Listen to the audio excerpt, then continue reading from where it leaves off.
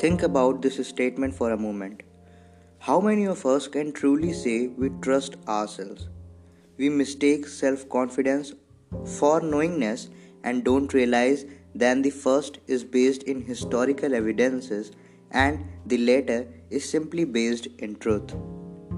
How often do we make choices only to find ourselves riddled with insecurity and doubt?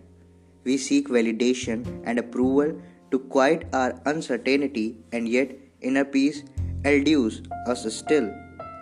Peace cannot be found in the mind. It can only emerge from a feeling process that will clear the path to it.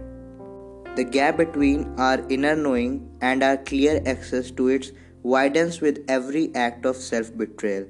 The more we deny our truth, the less connected we are to ourselves.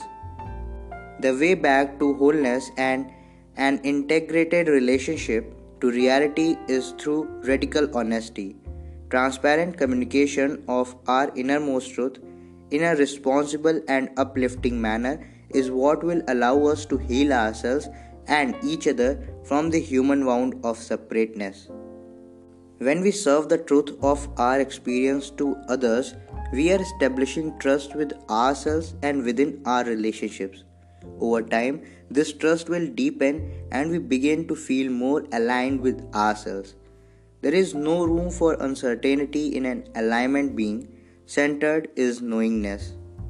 When we trust ourselves, the world around us also starts to appear more trustworthy, and we begin to notice the simultaneous dissolution of fear both within ourselves and our communities. Practice trusting yourself. Do it in service to your well being and to that of those you love. Peace out.